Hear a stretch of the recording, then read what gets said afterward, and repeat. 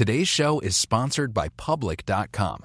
That's where you can earn 5.1% APY with a high-yield cash account. While we can't say for certain it's the highest interest rate there is, we can say this. It's a higher rate than Robinhood, a higher rate than SoFi, a higher rate than Marcus, a higher rate than Wealthfront, a higher rate than Betterment, frankly, a higher rate than Capital One, a higher rate than Ally, a higher rate than Barclays, a way higher rate than Bank of America and Chase, a higher rate than Citi, Wells Fargo, Discover, and it's a higher rate than American Express, too. So, if you want to start earning 5.1% APY on your cash, check out Public.com. We can't say it's the highest interest rate, but it's pretty damn up there.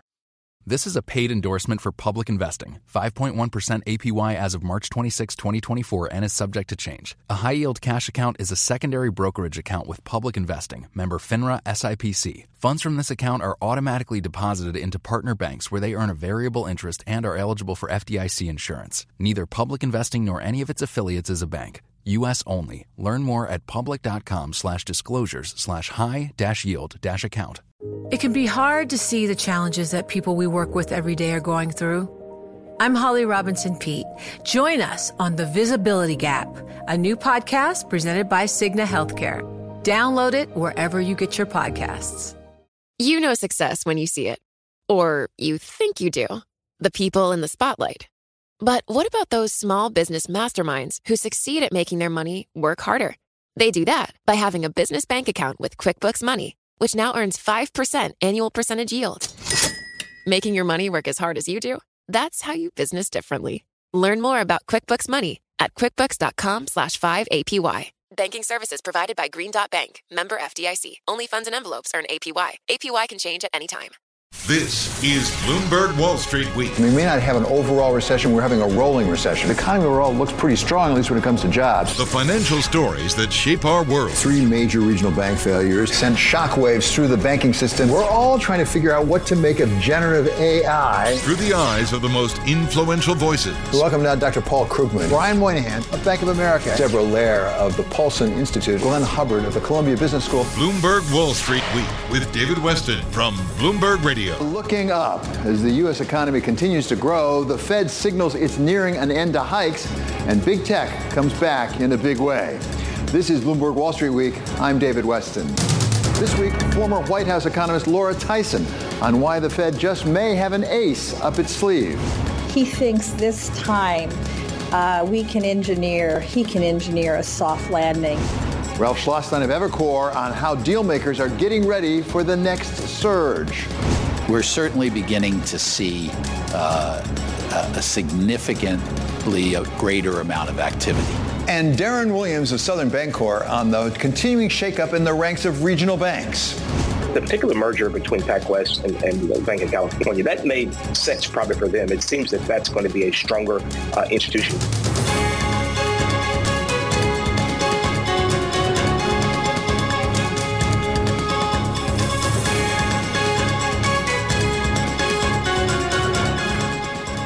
There were some puts and takes, but overall, Global Wall Street had a pretty good week.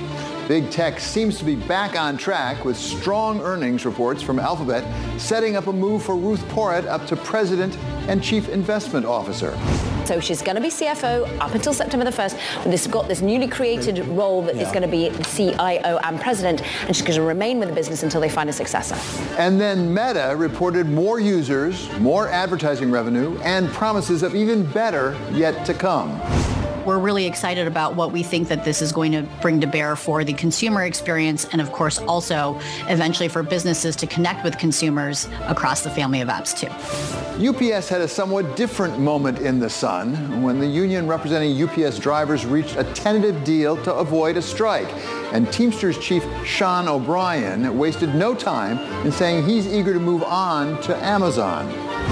Amazon's definitely going to be a target to organize. We're going to take this historic agreement and use it as a template to show the Amazon workers what they will receive when they join the Teamsters Union, and we organize them.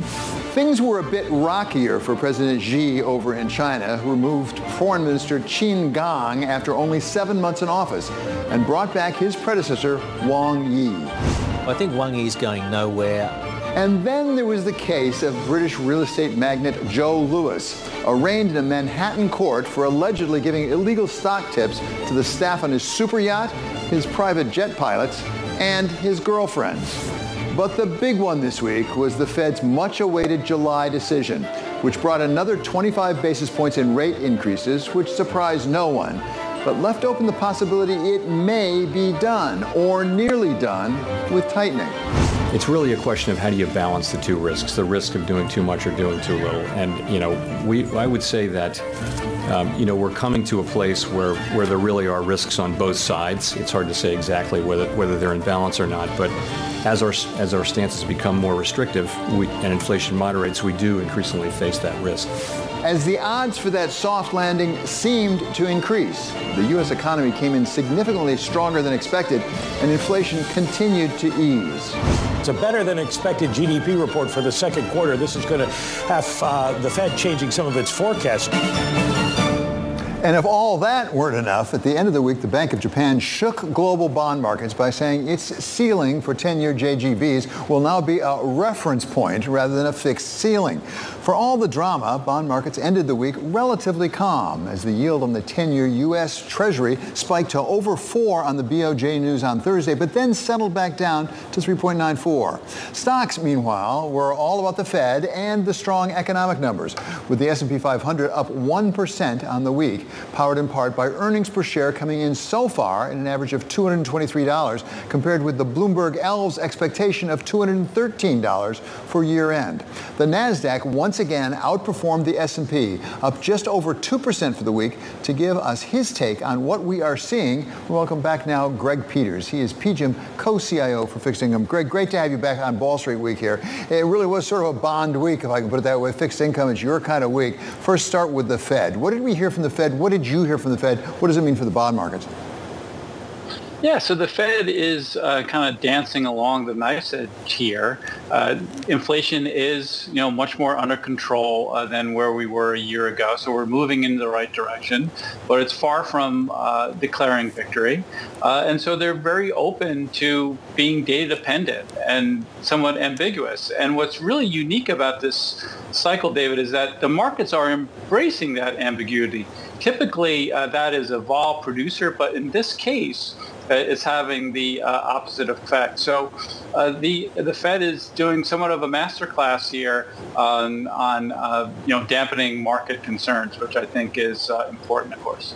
So, Greg, what are the bond markets telling us, if anything, about the likelihood of a recession? Because on the one hand, we got really strong economic numbers this week, surprised a lot of people. We don't see a lot of weakness in the market. At the same time, as I understand, we still are pricing in rate cuts coming up next year. Yeah, so I think it's important to remember that the bond market's been wrong now for a better part of a year or so. So the curve has been inverted. That typically suggests that a recession is imminent. This has been the most forecasted recession that hasn't come about yet. So I think the economy, the nominal part of the economy, GDP has been quite robust and quite strong. And I think that's surprised a lot of pundits. That's the first thing. But what's curious in the market as well is the fact that we're still seeing rate cuts priced in. So investors are quite bullish around the outlook. Risk assets are, taking off and doing quite well, but you're still seeing back-end rate cuts being priced in. And to us, we just see that as incongruent. You can't have your cake and eat it too, right? You can't have a situation where risk assets do really well and the Fed is cutting because of economic weakness. So you have to choose a side, and I think there's some confusion here on that front. Greg, what does that tell you as a bond investor? Where do you invest, if at all, right now? Is this a good time to be in fixed income? And if so, what parts of fixed income? Yes, so I actually think it's a great time to be in fixed income, and it's a very simple premise, and that is the income piece and the yield piece. So yields are much higher than where we were a year, 2 years ago. I think that is a fantastic starting point. So the income-producing nature of fixed income really starts to assert itself. Where we see value is twofold. One is leaning against those rate cuts. So we think the hurdle for the Fed to raise interest rates, cut interest rates is really quite high. even if there's a tweak, what's being priced in is too much in our mind. So we see value being kind of short yields here, at least in the front end. And we see a lot of value in high quality assets within fixed income. So no longer do you have to reach out the risk curve in order to achieve those income goals and targets. So we think it's a great time to invest in fixed income where you get a lot of safe carry and really kind of good earnings along the way. So high quality fixed income, are you being compensated for the risk when it comes to high yield or leveraged loans? I think that's where it's a little more tricky, David. I look at, or we look at, the parts of the high yield market. We look at the levered loan market. We look at the private credit market and really question whether you're being appropriately compensated for the risks there. So these are still, highly levered entities. There's been a lot of leverage added to capital structures over the past decade or so, kind of feasting off the low interest rates. But as those interest costs continue to kind of reset higher, right, as the cheaper debt rolls off into more expensive debt, I think that puts a lot more pressure on these companies in that segment of the market. And even without a recession, I think you'll have a higher default experience than what we've observed over the past, just call it 5-7 years. Greg, we can't let you go without talking about what happened with the Bank of Japan, because it shook a lot of people when that report came out Thursday afternoon. There was a lot of move in the markets actually at the time, at least for a short period of time. What did you make out of what happened, and does it have long-lasting effects? I think it's too early to tell. So it was, in the price over the past couple days or so. But either way, 10-year JGBs kind of jumped 10 basis points, which is a pretty big move in that market. But essentially, the Bank of Japan is drafting off of other global central banks. So we'll see. So they have this last mover advantage. And so a lot of the tightening has kind of happened away from them. And so they're just catching up. But I think it's a rationalization that's finally occurring in the Japanese markets, but I think it's a long ways to go. So, our strong sense is yields will continue to move higher in Japan, but in Japan, test that 1% threshold. But we're finally starting to see some movement out of the Bank of Japan, who's been stuck very much in this highly accommodative stance for a very long time. Many thanks now, Greg. Always great to have you with us. That's Greg Peters of PGIM. Coming up, we're going to go over what the Fed told us and also what it left unsaid with economist Laura Tyson of the Berkeley Haas School of Business. And then next week, we're going to take you to Aspen for a special edition of Wall Street Week from the Aspen Economic Strategy Group's annual meeting. We'll sit down with former Council of Economic Advisors Chair Cecilia Rouse, Atlanta Fed President Raphael Bostic, Chicago Fed President Austin Goolsbee, and more. Only on Wall Street Week on Bloomberg. Today's show is sponsored by Public.com. That's where you can earn 5.1% APY with a high-yield cash account. While we can't say for certain it's the highest interest rate there is, we can say this. It's a higher rate than Robinhood, a higher rate than SoFi, a higher rate than Marcus, a higher rate than Wealthfront, a higher rate than Betterment, frankly, a higher rate than Capital One, a higher rate than Ally, a higher rate than Barclays, a way higher rate than Bank of America and Chase, a higher rate than Citi, Wells Fargo, Discover, and it's a higher rate than American Express, too. So, if you want to start earning 5.1% APY on your cash, check out Public.com. We can't say it's the highest interest rate, but it's pretty damn up there. This is a paid endorsement for Public Investing. 5.1% APY as of March 26, 2024, and is subject to change. A high-yield cash account is a secondary brokerage account with Public Investing, member FINRA SIPC. Funds from this account are automatically deposited into partner banks where they earn a variable interest and are eligible for FDIC insurance. Neither Public Investing nor any of its affiliates is a bank. U.S. only. Learn more at public.com/disclosures/high-yield-account. You know success when you see it. Or you think you do. The people in the spotlight. Athletes, actors, artists. But what about the people behind the scenes? You know, the ones who make it all happen. The lighting engineers, the sideline photographers, the caterers. They're small business masterminds. And if there's one thing they have in common, it's making their money work harder. That's why they have a business bank account with QuickBooks Money, where they are now earning a generous 5% annual percentage yield. Yes, 5% APY. Making your money work as hard as you do? That's how you business differently. Learn more about QuickBooks Money at quickbooks.com/5APY. Banking services provided by Green Dot Bank, member FDIC. Only funds and envelopes earn APY. APY can change at any time.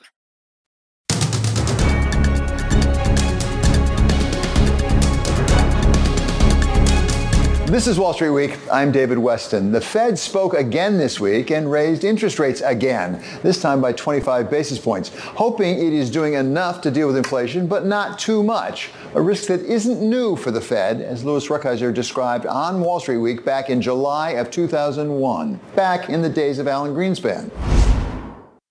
The Fed chairman misread the economy's signals so embarrassingly in 1999 and 2000 that he was raising interest rates to guard against inflation when he should have been lowering them to guard against what has proved to be the biggest economic collapse in a decade. To take us through the risks facing this Fed and this Fed chair in 2023, we welcome back Laura Tyson, professor at the Berkeley Haas School of Business. Dr. Tyson served both as chair of the Council of Economic Advisors and as director of the National Economic Council under President Clinton. So, Dr. Tyson, thank you so much for being back with us. So, a lot that we heard from the Fed and from Chair Powell was not a big surprise. Was there anything you found surprising? Really surprising, but forward-looking, or going out a little bit to say, for a variety of reasons, he thinks this time he can engineer a soft landing. He noted that that's very rare, but he did talk about the fact that we have an economy which is stronger than expected. His own Fed forecasters have taken out a recession for this year and put in stronger growth. But he noted also we have inflation coming down, we have quits coming down, we have job openings coming down. We have a kind of sense that the labor market may be easing without creating unemployment, and that growth may still be strong. And that would be a soft landing. Well, and to underscore what you're saying, Dr. Tyson, the day after the Fed's decision, we got GDP numbers out that really were substantially stronger than we expected, indicating the economy is doing quite well. At the same time, we've raised interest rates a lot at this point, a lot in a very short period of time. How do you account for the fact we don't have more unemployment? Because a lot of people, I think, predicted that if you raise interest rates that high, that fast, you're going to have higher unemployment. We do know that consumers continue to spend out of their savings. They continue to create strong demand for output, both services now and increasingly products. And Powell mentioned that yesterday, the importance of the shifting of spending back towards goods, because that way you can ease some of the inflationary pressures on the services side. And on the goods side, as he pointed out, the supply chain is really quite strong now. There's a lot of supply. So the demand for consumer goods and the shift in consumer goods, important. He mentioned investment as well. And I think the change in technology, the artificial intelligence breakthroughs, and the rush by firms to figure out a way to invest in that technology, that's boosting investment. So you have sources of demand at home, consumption and investment demand, stronger, and that's what's keeping the economy going. Certain interest rate sectors, housing, you don't see that strength, obviously, but for a variety of reasons, demand remains strong. Artificial intelligence is all the rage these days, at least to talk about. I'm not sure if we're seeing it show up yet, but there are some who really speculate it could have a significant effect on productivity. Do you expect that it may have that effect? And if so, how long does that take to really show up in the numbers? So one of the interesting omissions yesterday in the discussion of Chairman Powell, and this is a standard omission because Fed chairs don't talk a lot about productivity, but if you're thinking about inflation and you're thinking about, well, is our wages going up, is that going to drive inflation up further? There's an intermediate variable there. That is wages, productivity growth, and prices. If productivity growth picks up and you have, that allows for stronger wage growth without an effect on price growth. So productivity is really important. It is very hard to predict. I have to smile at the fact that you started with 2000. The Federal Reserve, Chairman Greenspan, President Clinton, were absolutely surprised by the strength of productivity growth. No one predicted it. And there was a very significant uptick in productivity growth associated with the rollout, the very rapid rollout of internet technology, which really occurred from the late 1990s. So you had a decade of much stronger, percentage point stronger growth rate in productivity. And that changed the inflation outlook. It changed the course of monetary policy. So I think about today. And I would say, perhaps because I mostly spend my time in Northern California, but there are a number of scholars, for example, McKinsey Global Institute just did something on this, looking at how AI is affecting already productivity in major business functions, in sales functions, in accounting functions, in major sectors of the economy like finance. So it's already looking to generate a productivity burst. So, Dr. Tyson, you were there in the White House when the internet phenomenon was really taking hold. As an economist, yes, so often the economic numbers are backward-looking. How long did it take you to see that productivity increase in the numbers? How long did it take you to figure out this is actually what's going on? Well, we saw the numbers pretty quickly.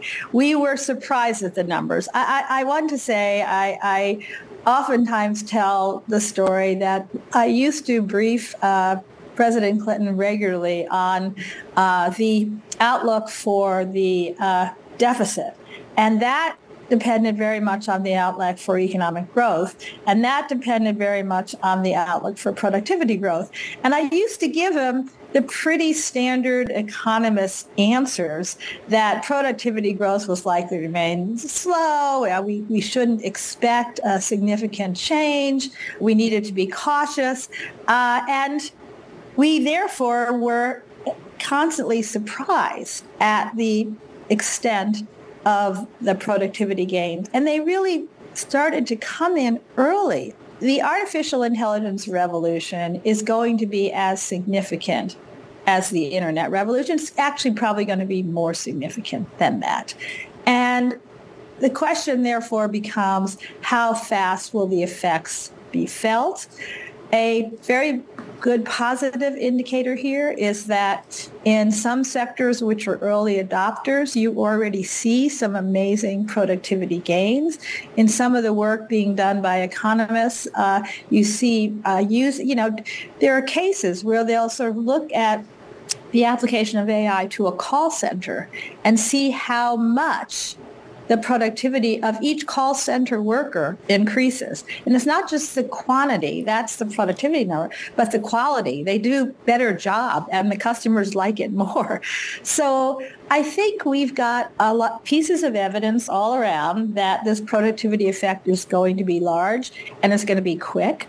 But we just not have good economic models to make this prediction. So we have to look at, I heard yesterday a lot of companies, so even though the interest rate is high, the cost of capital is high, credit conditions are restrictive, companies are rushing out to invest in this technology because they realize it's maybe signaling a fundamental change. So the long term, you have to look at your investment decisions now for the long term. Yeah, well, not a certainty, but something we could certainly hope for. Thank you so much, Doctor. It's always a pleasure having you on Wall Street Week. That is Professor Laura Tyson of the Haas School of Business at Berkeley University.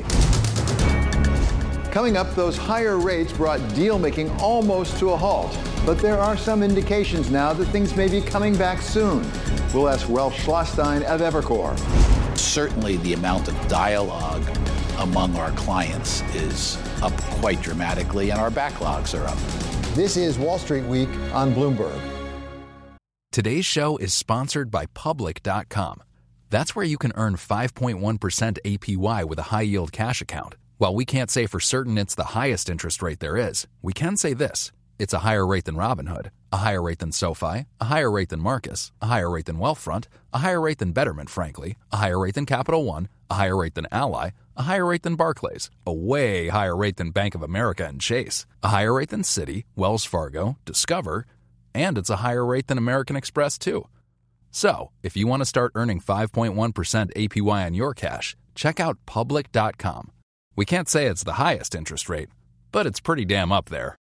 This is a paid endorsement for Public Investing. 5.1% APY as of March 26, 2024, and is subject to change. A high-yield cash account is a secondary brokerage account with Public Investing. Member FINRA SIPC. Funds from this account are automatically deposited into partner banks where they earn a variable interest and are eligible for FDIC insurance. Neither Public Investing nor any of its affiliates is a bank. U.S. only. Learn more at public.com/disclosures/high-yield-account.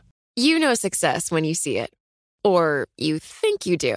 The people in the spotlight. Athletes, actors, artists. But what about the people behind the scenes? You know, the ones who make it all happen. The lighting engineers, the sideline photographers, the caterers. They're small business masterminds. And if there's one thing they have in common, it's making their money work harder. That's why they have a business bank account with QuickBooks Money, where they are now earning a generous 5% annual percentage yield. Yes, 5% APY. Making your money work as hard as you do? That's how you business differently. Learn more about QuickBooks Money at quickbooks.com/5APY. Banking services provided by Green Dot Bank, member FDIC. Only funds and envelopes earn APY. APY can change at any time. This is Bloomberg Wall Street Week with David Weston from Bloomberg Radio.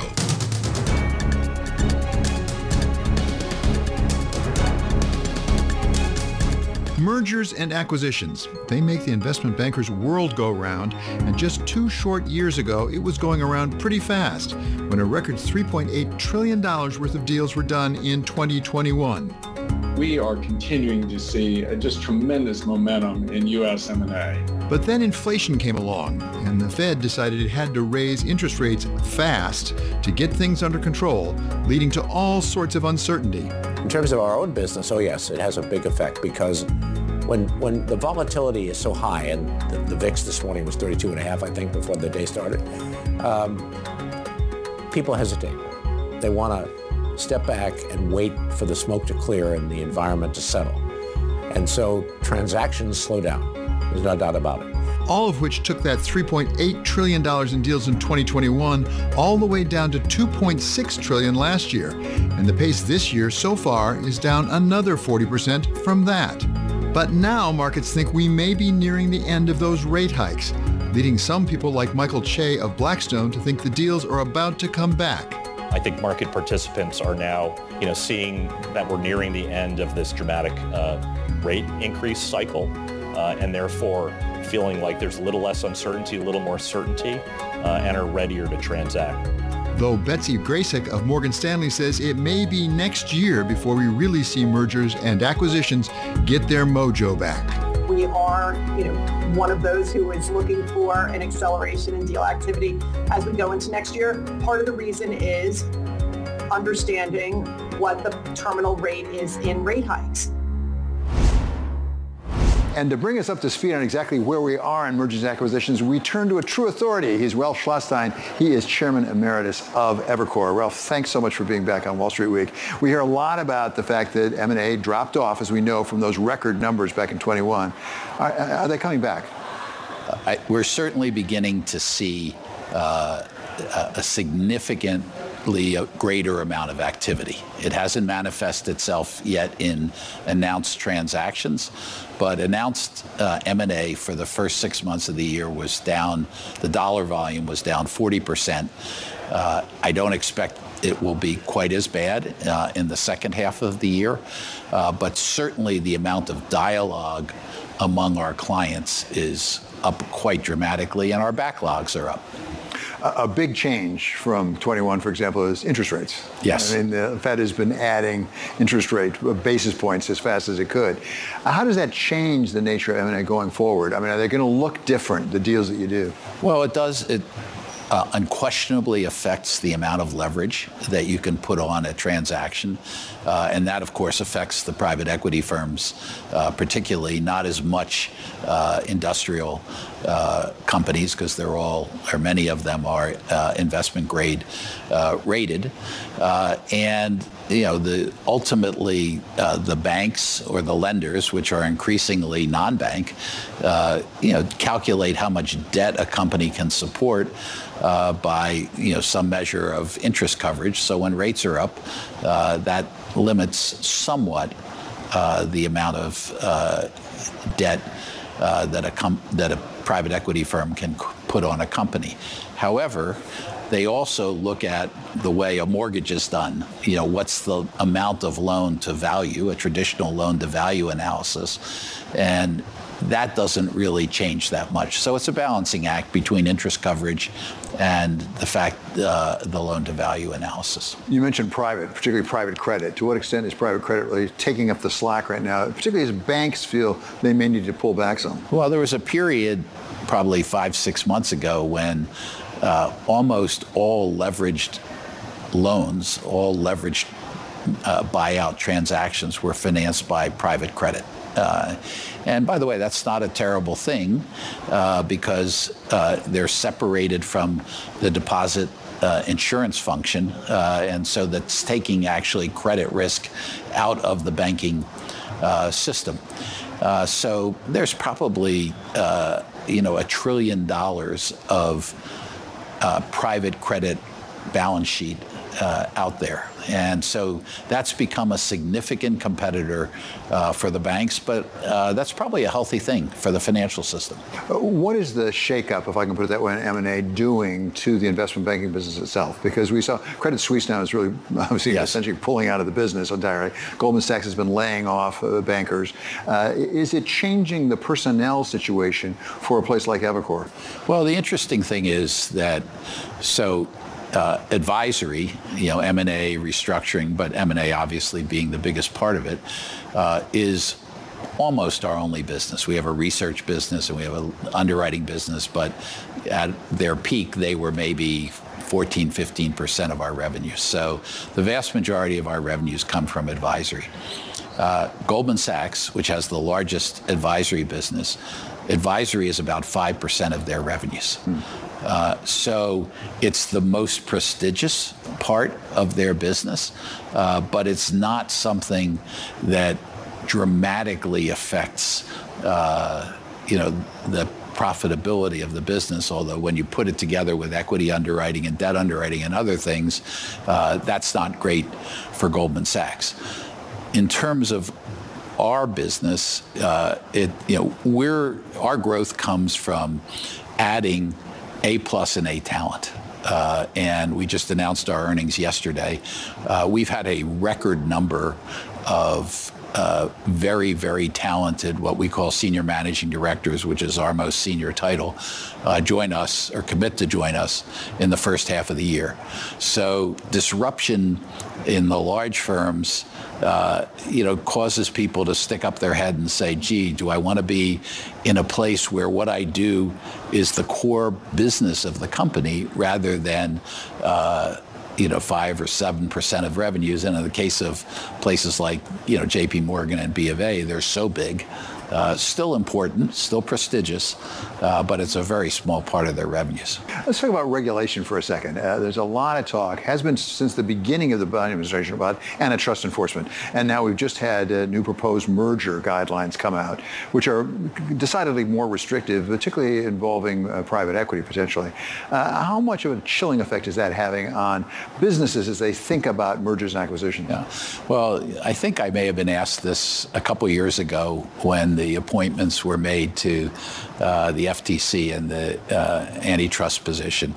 And I said that there definitely will be a more aggressive enforcement, but for it to actually dramatically limit activity, there would have to be law change in Congress, and I was very skeptical about that happening. That has not happened. It's not going to happen in my view. So we've gone through a cycle, in my view. You've gone through a period where there's been more enforcement, more second requests, more challenges to transactions. And some of those transactions, companies chose to not proceed because they didn't want to go through the pain of contesting the FTC or the antitrust division's contesting. Now we've seen 2 or 3 or 4 instances where companies have said, you don't really have a basis in law for challenging this merger, so we're going to go to court. And their record in court has not been great because the law hasn't changed.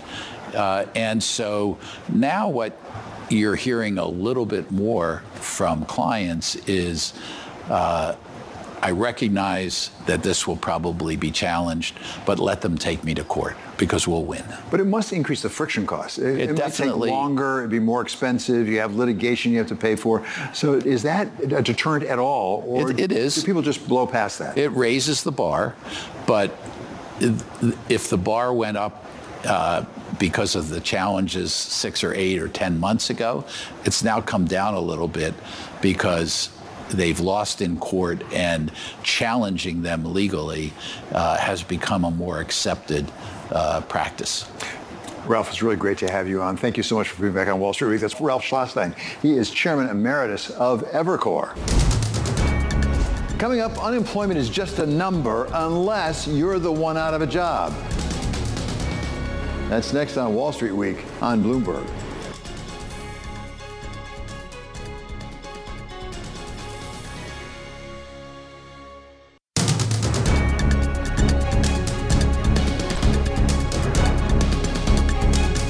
This is Wall Street Week. I'm David Weston. This week we saw a continued rise in bond defaults and a decided drop-off in lending, especially in Europe. To take us through the 2 developments and whether they may be connected, we welcome back now Bloomberg International and Economics correspondent Michael McKee. Can you have too much of a bad thing? To control inflation, central banks raise interest rates. Credit becomes more expensive, fewer people and companies borrow, and economic activity slows. Monetary policy is working by that book in Europe.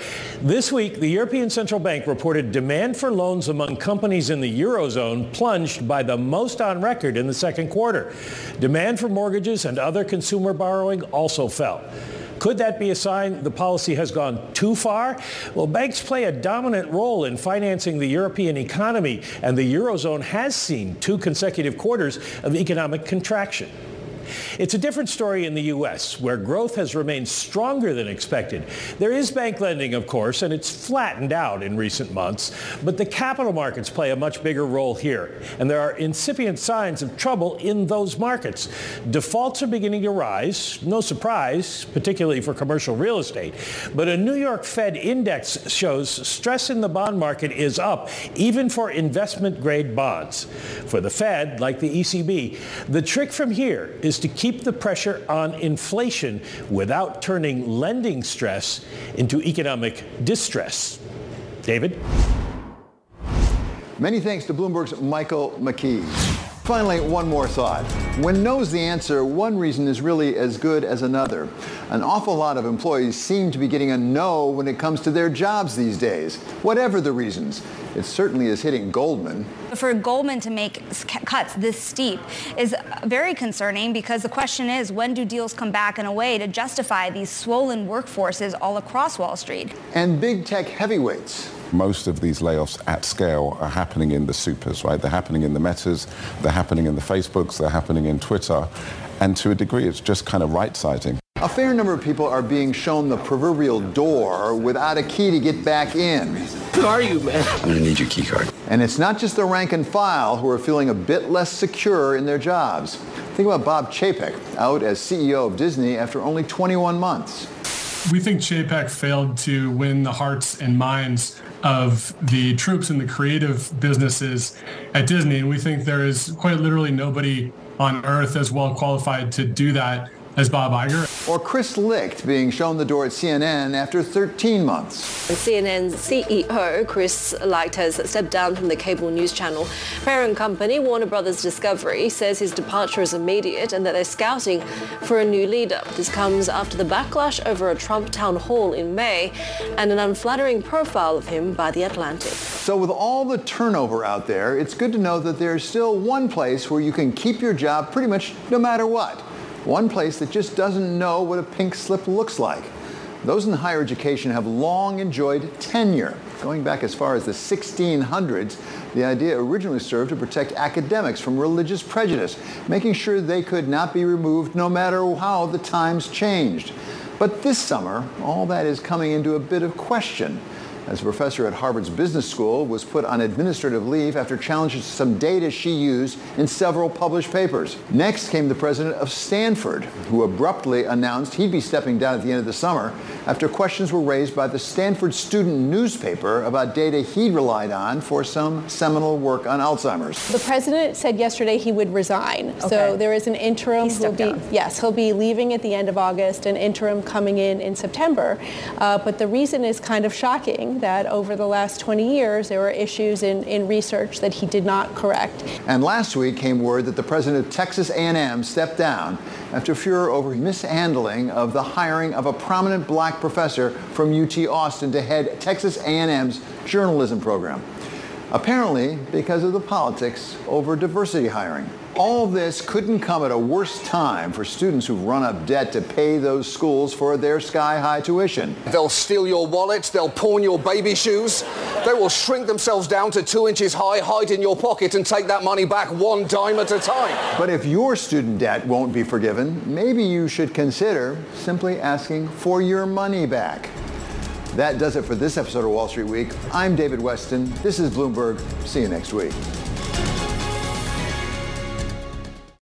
Collaborate for a greener future at the Bloomberg Green Festival, a groundbreaking celebration of the thinkers, doers, and innovators leading the way. From design and culture to technology, science, and entertainment. Hear from inspirational speakers and immerse yourself in climate solutions. July 10th through 13th in Seattle. Title sponsor, Amazon. Official airline, Alaska Airlines. Get 20% off using promo code radio20 at BloombergLive.com/Green Festival.